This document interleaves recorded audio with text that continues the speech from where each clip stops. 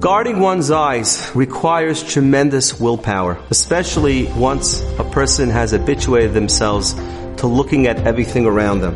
Many studies have been done on this word called willpower. Sometimes we have more of it, sometimes we have less, and sometimes we have almost none at all. A study was done in Israel where they looked at many cases that came before a parole judge over a long period of time. And they wanted to see if there were any metrics that they could find which would predetermine why a person would be granted parole or why they would not. What it turned out is much of it had nothing to do with the merit or lack of merit of the criminal's case. It had more to do with the time of day that the case came before a judge. Cases that came early in the morning or right after lunch had a much higher probability of achieving parole than those that came before lunch and later in the day.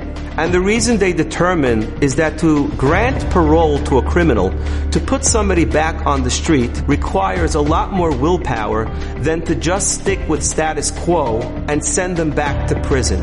Before lunch, when the judge was hungry, or later in the day when he was exhausted, he was sapped of his willpower, and therefore he was unwilling to grant parole. What does this have to do with us?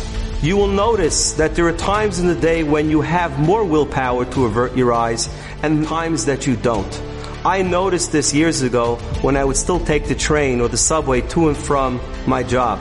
On the way there, I was much better than on the way home when I was exhausted from a day of work. When a person is sapped of willpower, they will succumb to almost anything.